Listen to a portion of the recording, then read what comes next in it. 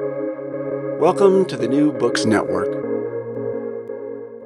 Hello, you are listening to New Books in Biblical Studies, a channel of the New Books Network. I'm your host, Jackson Reinhardt, and today I'm here with Archie Wright to talk about his new book, Satan and the Problem of Evil, From the Bible to the Early Church Fathers, published by Fortress Press, 2022.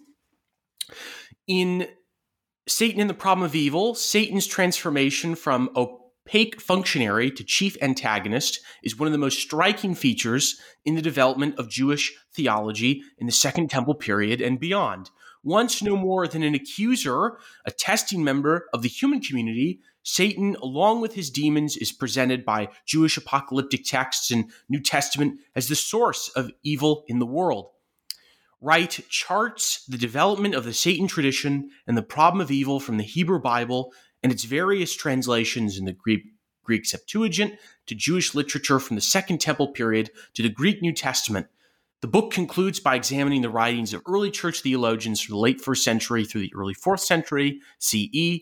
There, Wright argues that these later writers present a shift in the understanding of Satan to one that is significantly different from the Jewish scriptures, extra-biblical Jewish literature, and the New Testament. The book is excessively written and comprehensive in scope, and Satan in the Problem of Evil offers researchers, scholars, students, and even the general reader a definitive treatment on the perennial question of Satan. Archie, thank you so much for joining me. Oh, thank you, Jackson. I appreciate it. Well, I thought Satan and the Problem of Evil was an informative, I would say meticulous book. It goes over every quote and part of Satan you could find in this material, stuff that I was even shocked by. But before we get into this content of the book, I want to ask a little bit about your academic background and what led to the writing and publication of Satan and the Problem of Evil. Well, my PhD dissertation was kind of started with the problem of evil. That's something that when I was doing my master's degree in early Judaism and ancient language became one of my primary interests. And then I started searching for someone to do a PhD with, and I found Lawrence Stuckenbrook at the University of Durham in England. And for the next 5 years, basically he and I suppose how you put it, as a supervisor, worked on the origin of the problem of evil in Second Temple Judaism, in particular 1 Enoch and the Book of Jubilees. And then I realized that in the midst of working on that there's a lot of questions about the Satan figure, himself or itself, whatever you want to call him or it.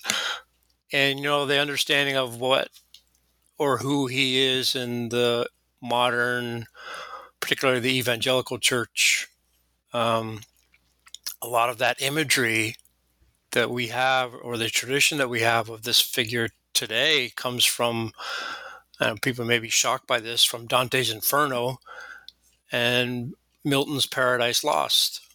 Of course, it starts earlier than that. Like I said, in the early church fathers, like you mentioned, I think there's a shift there from what we saw in previous literature. But that's kind of how it all started. And I think that, the question of the problem of evil, Satan seems to be the central figure in that. So, or at least that's what most people would suggest. Sure. So we have these misconceptions, particularly within American and maybe Anglo-American, maybe even now global evangelical Pentecostal preconceptions of Satan. Let's go back to the earliest instances of Satan. How is this character or this figure portrayed in the Hebrew Bible? Well, very different. There really is no characterization of the figure in the Hebrew Bible or the Greek Septuagint in the same manner that we have in our 21st century view of him. He is within that context. If we're talking about the Satan figure, Hasatan, he always seems to be operating under the authority and the guidance and the sovereignty of the God of Israel, Yahweh, or Elohim, depending on which text we're looking at in particular. But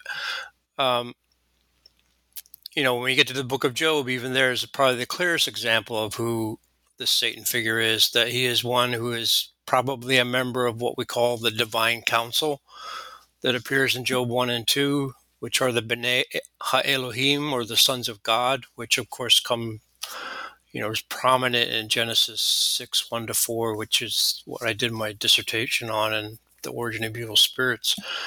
But there are other texts in the Old Testament that, refer to other figures that are identified as Hasatan. Even the angel of the Lord in Numbers 22 in particular is a really prominent text that, the angel of the Lord comes as a Satan and stops Balaam and his donkey in the midst of that text when he's on his way to prophesy. So it's not just this. It seems to be there's more than one particular Hasatan operating in the Jewish scriptures, whether it be the Hebrew Bible or the Septuagint. So it's, there's not a clear picture of who exactly this figure is in the Jewish scriptures. Even in the ancient world, the ancient Near East, there's some, I think I mentioned it earlier on in the book, there's maybe some characteristics of this figure in Zoroastrianism or some of the other ancient texts. But in the Hebrew Bible itself, very different than what the modern concept of who he is or what he is. It seems that almost that Hasatan isn't necessarily a figure like what we would associate Satan, capital S. But as you indicate in the passage in Numbers, Hasatan is like a title, or it's like a descriptor of someone, right? Someone becomes Hasatan by their actions. But there are yeah. It seems to be more of a function than it is a figure itself. Maybe perhaps even some have argued that it's an office or part of the hierarchy of the divine council in the ancient world of the Israelites. So that's possibly where or what it is, rather than a actual singular figure in the Hebrew Bible. Now, see, Archie, I can already hear, say, someone who firmly adheres to a popular notion of Satan saying, well, you have to look at Ezekiel 28 or Isaiah 14, right? And I saw Satan coming down like lightning, right? How do those what are those passages actually talking about? Well, I get into that in the later part of the book in the early church fathers, because they're the ones who are primarily responsible for that interpretation of Ezekiel 28 and Isaiah 14, where I think I clearly state or go through the literature there, and it's pretty clear that those texts are talking about a human king, the king of Tyre, the king of Sidon, maybe even Nebuchadnezzar, depending on who you're siding with in the argument. But I don't believe it's a Satan figure as our modern evangelical world would have it. But the early church fathers had a habit of doing, this apologetic or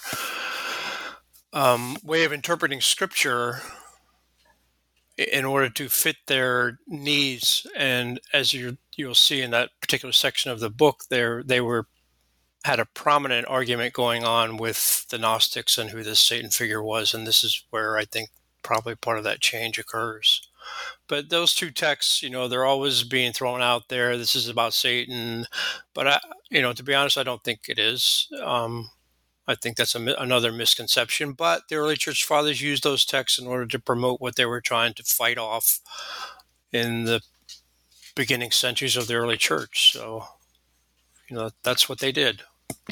So as we transition away from the Hebrew Bible, more towards Second Temple Judaism, we get to the next part of your book focuses on the Dead Sea Scrolls, the Essene community that was very, very dualistic, right? Cosmologically, anthropologically, what have you. But Satan, or that name, or that Satan, doesn't really appear frequently. What name in the Dead Sea Scrolls you indicate is more prevalent for speaking of personified evil? Well, the main figure is the Beliar or Belial figure. But as I as I write in the book, I'm not so sure that's always has to be a personified evil, where it could simply be the term. I mean, it means wicked or wickedness is what the term means. And it becomes somewhat personified in some of the texts, which I don't argue that on every occurrence it's not talking about personified evil, but there certainly are more occasions where it's not talking about that. It's talking about an overall wickedness that's penetrated Israel or the people of Israel during that time period. In fact, the figure Satan, and I mentioned this, only the term appears 6 times in the Aramaic Dead Sea Scrolls.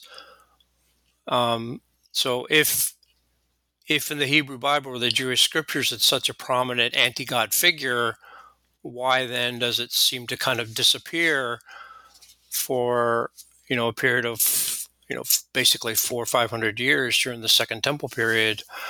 Why is it not more prominent? And in fact, it's overtaken by these other figures: Beliar, Melchiri-Shah, and various other angel of darkness.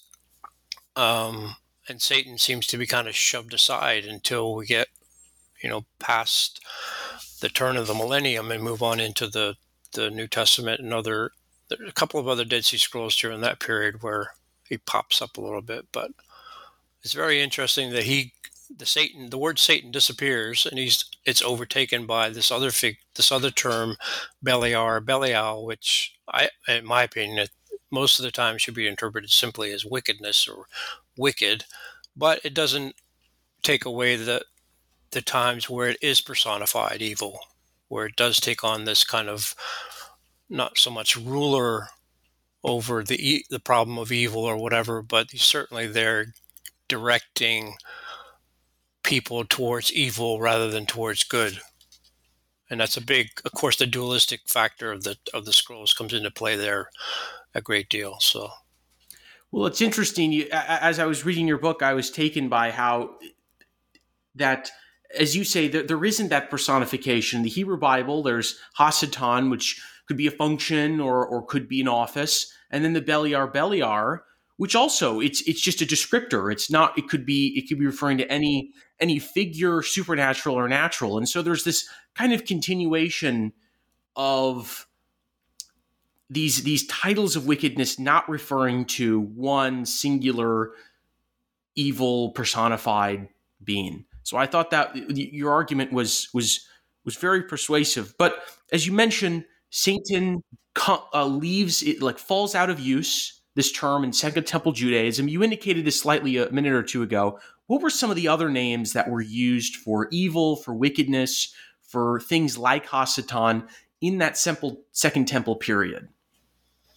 And what was also their function too?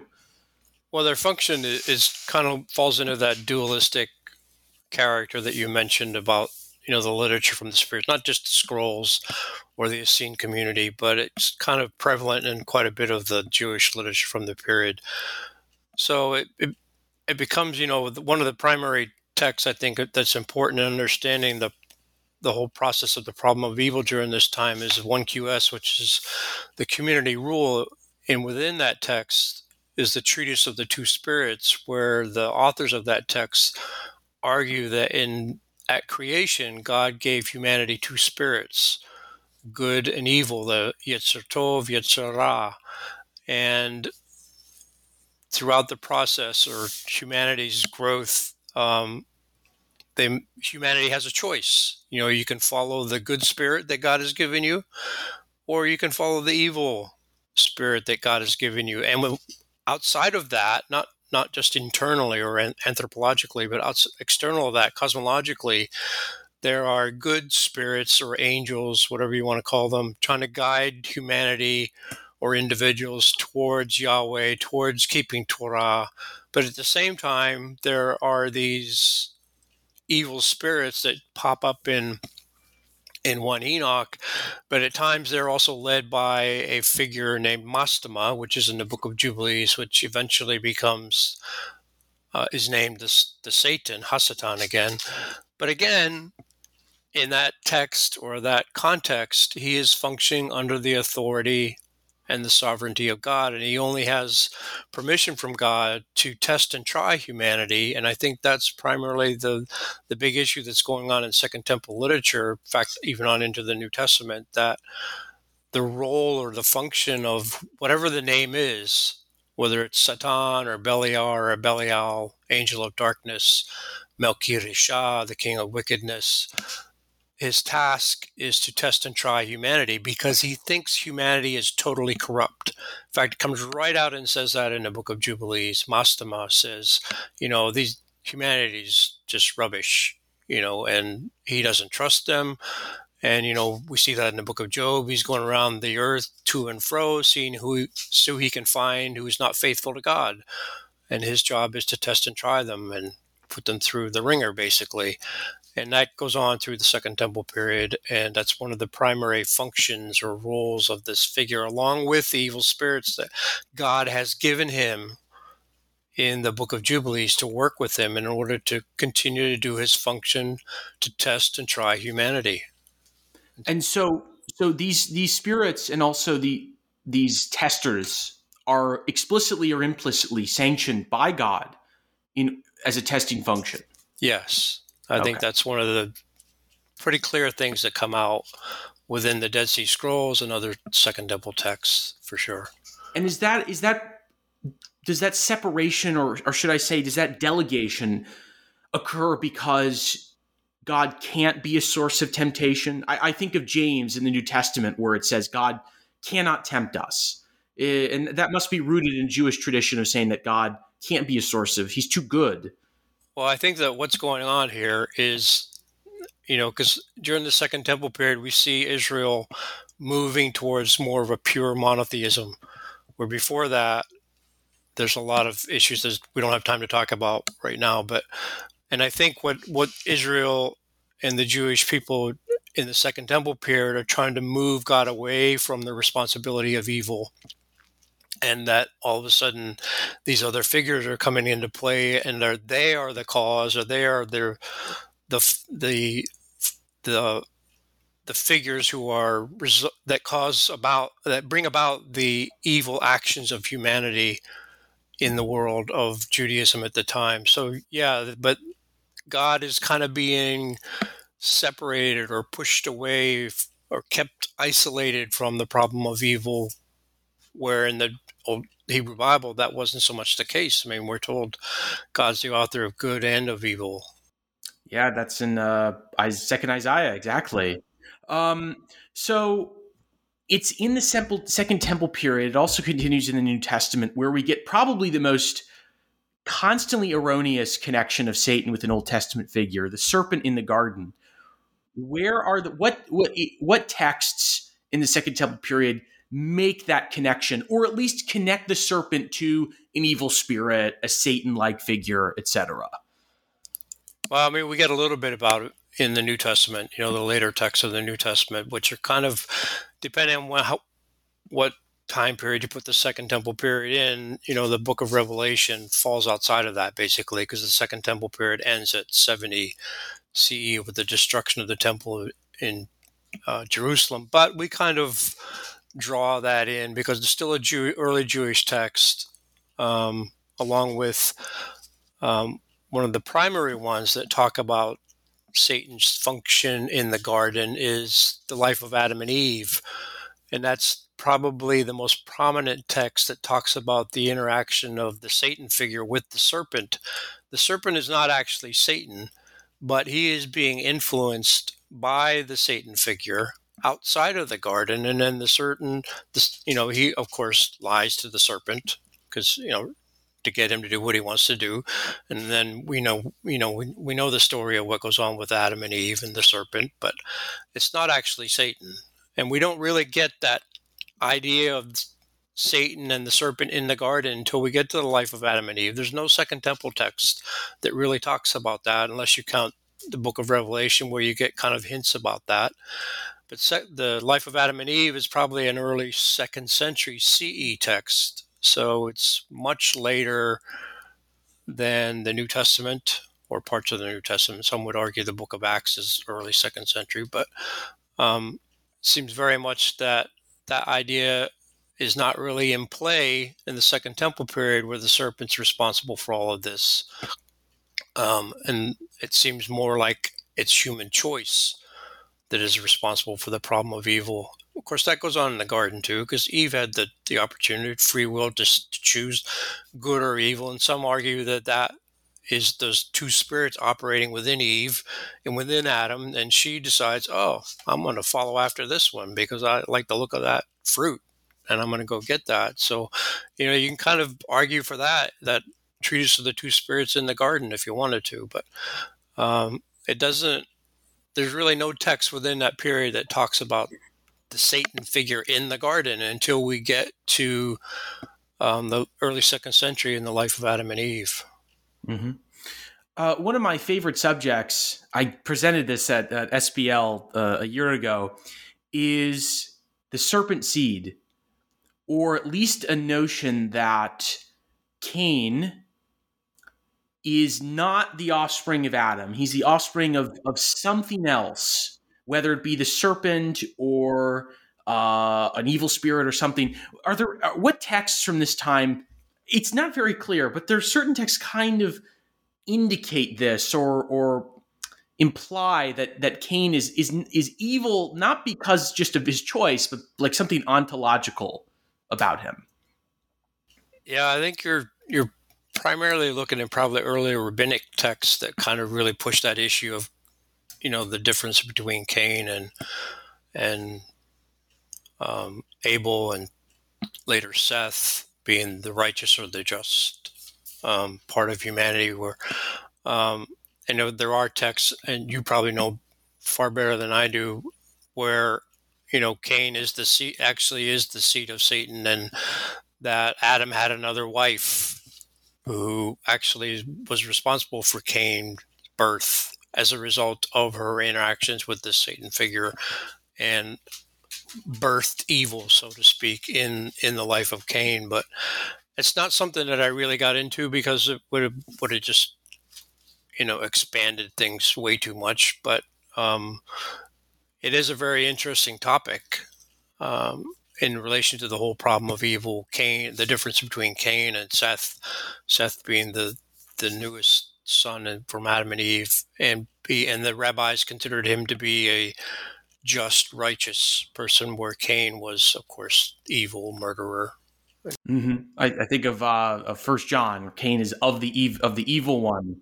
Exactly. So you mentioned in the Second Temple period, the term Hasatan or Satan falls out of use, but then something really interesting happens in the New Testament.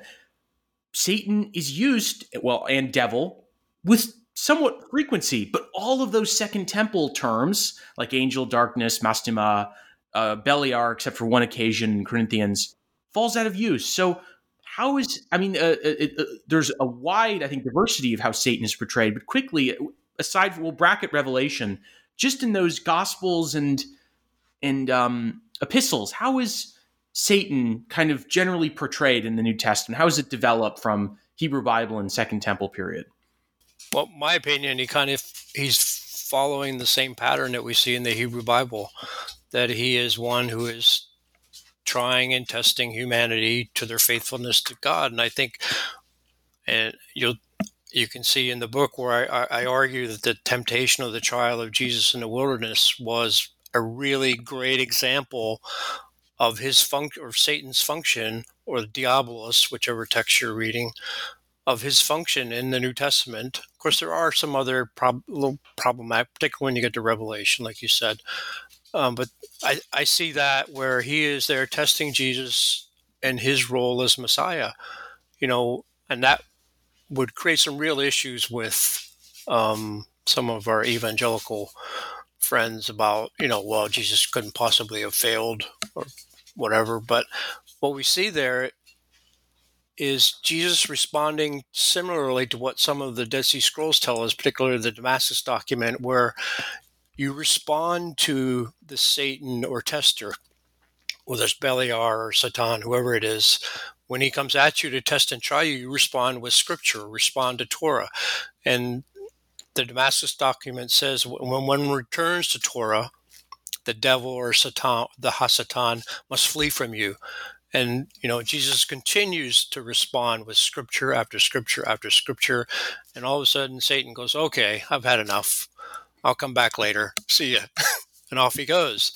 But I think we see, with Satan asking Jesus or asking God to test and try the disciples. I've come to sift them. And he has to ask permission to do that. He's not just doing it on his own. He can't just go out and do whatever he wants, whenever he wants. He's under the control and the authority of God. And of course, his opponent, and I think this is part of the issue, part of the problematic issue of, Jesus has come to end the problem of evil, right? He has come to earth to bring about the end of evil. And that's the beginning of the end of the function of Satan, I think, is what we see in the New Testament. And when we get to later on into the early church fathers, we start to see more of that where, the possibility of his falling. And even in the book of Jubilees, the second temple, 2nd century BC text, he says, I've got a job to do and I know it's coming to an end, but I need these spirits to help me do it while I've got this task to perform for you, God. So, you've got to give me some help. And I think he knows as well as everyone else does that his job is coming to an end at some point. And I think that's when Jesus comes up on the scene, boom, that's the beginning of the end for the problem of evil. Of course, we can argue it's still definitely here in our world today for sure, but that's kind of I see a very similar function of what Satan is doing. In the New Testament is what we saw in the Hebrew Bible and some of the texts that we see in Second Temple period Jewish literature as well. Yeah, there's that continuity. One other point is frequently Satan is associated with like government or rulers. I know that in Luke 4, when Jesus is tempted, the devil says, all of the kingdoms of the world are mine. Is there something about governments that was looked at as testers of Jewish communities, or that they were evil or something like this? Why is Satan? I think this also happens in Second Temple, where he's associated with empire, government, state, etc. Yeah, I think that that's one of the confusing texts. He has all these kingdoms that he can give over to Jesus if we just follow him. Okay, so that's fine, but the thing is, there are human beings ruling over those kingdoms, right? So they are subject to the same testing and trying of everyone else, and they're maybe following over into the path of the Satan figure and turning to the evil or causing the problem of evil. It's known through the whole Second Temple period, Israel was oppressed by all the empires that were around them. Not since the biblical period had they any real prominence as a force. And even then it was kind of spattered, how strong they were. But when you get into the Second Temple period, it's Babylon, Persia, the Hellenists, when Alexander the Great comes into the picture, when the Romans come into the picture, Israel is oppressed by the nations constantly.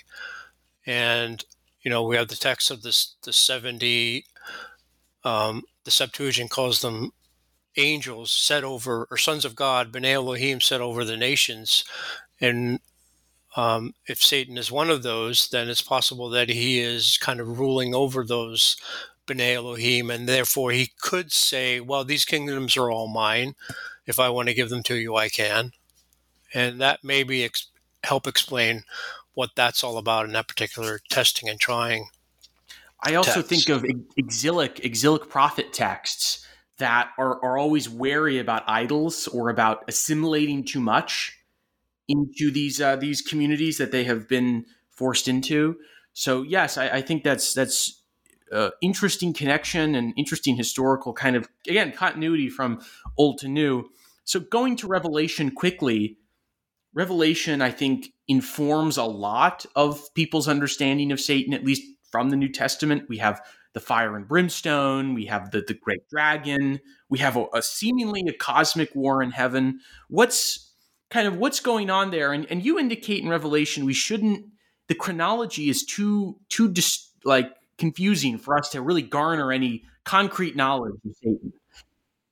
Yeah, well, I think the first thing we have to understand is that the book of Revelation is an apocalyptic text, right? So it's not a text that should be read literally. And there's too many people, I think, or I've my experience in the past, where they'll have their Bible open to the book of Revelation, and right next to it, they'll have their newspaper, or today they'll have their laptop open to the latest news channel or whatever. So, yeah, so Revelation is an apocalyptic text, so we shouldn't be reading it literally. And we have to understand the historical context of when that book was written. The early church was in the diaspora, under the control, the authority of the Roman Empire. And if they did not conform to what Rome wanted, they were going to be oppressed. And at the same time, they're having to deal with Judaizers. And there's various terminology within Revelation that kind of hints at that. And I think, we have all these terms, like, you mentioned the dragon, the great red dragon, the beasts.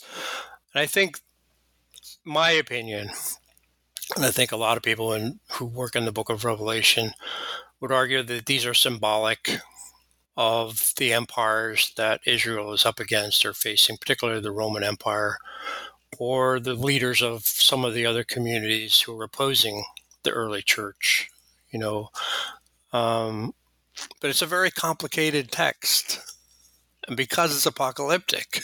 And the problem is we're not there in the first century, or even the late first century, early second century. So we don't know the exact historical context of what the author's talking about. We can do the best we can. The easiest part to understand is the epistles in the beginning of it, where Jesus said, well, write this letter to the churches. Look, get your act together, or I'm coming to put my foot down, right? That's the easiest part to understand. But then when you move past those, you start to get into this language of oppressive nations. They're all very symbolic terminology, probably referring to the Roman Empire, referring to the emperors, and various other groups that might be around that are oppressing Israel, whether it be Judaizers or maybe even some of the Jewish leadership that survived the destruction of the temple. So it is a difficult text. And the chronology of it is very difficult, because particularly when you get through the Great War in Heaven, where Michael and the Satan, or the great dragon, have this fight, and he's thrown down to earth. So when exactly did that happen? Is that pre-flood, pre-creation, pre-humanity? But it can't be, or I suppose it could be, but it doesn't seem chronologically that that's the case, that it's actually probably talking about something that's yet to come, the final demise of the Satan figure, or his task, his function, or the end of his function, or whatever that might be. So, but that's probably the most difficult text to try to reconcile in this whole problem of evil, because of the language that the author uses and the context that we're not quite sure what exactly is going on.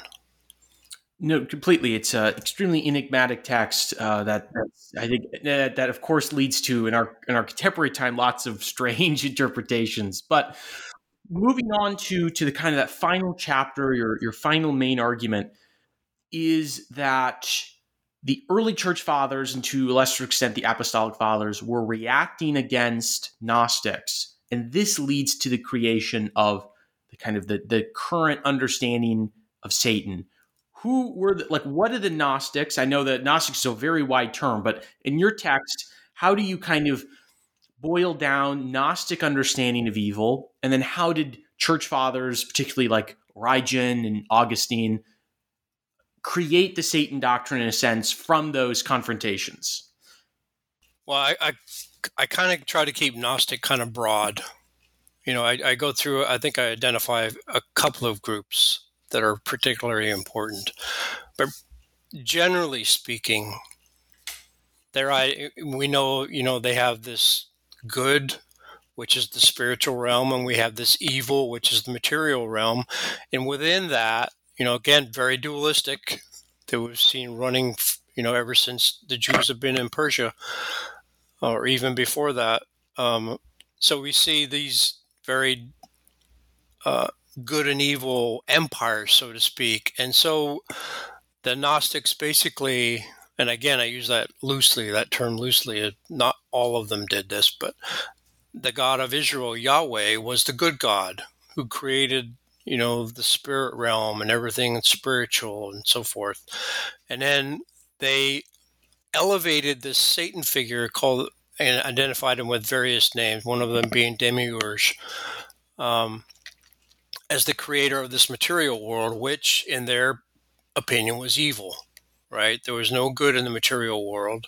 The only good was in the spirit world that was created by Yahweh. And so they have elevated him to kind of the very near on par with the God of Israel. And of course, the early church fathers, some of them being Gnostics, came out of that Gnostic world and moved into what we would call Orthodox Christianity, and then realized that this is not the way it is. This is not what the biblical text tells us. So we need to battle this. And I think what they did was they tried to bring that Satan figure down from where the Gnostics had elevated him to.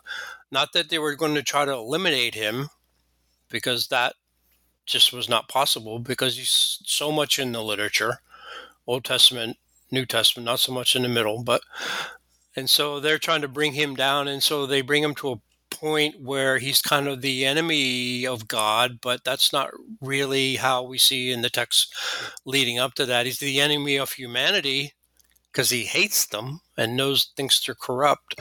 But the early church fathers kind of bring him down and kind of make him kind of an enemy of God more than an enemy of humanity, in order to kind of dilute that Gnostic idea of him being on par or nearly on par with the God of Israel. And I think that's kind of where we get this twist.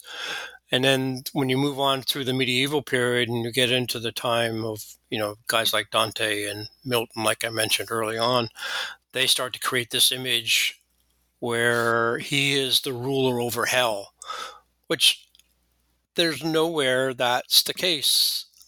In the Hebrew Bible, Second Temple literature, even in the New Testament, you'll get a few little hints of it in, of course, the book of Revelation, which, again, is problematic. But then when you move and then we get to our modern era, our church tradition from the early church fathers and the images of Dante and Milton have created this Satan figure with the horns, with the tail, with the red skin, which, that's so not what we see a Hasatan in the Hebrew Bible or early Jewish or New Testament texts.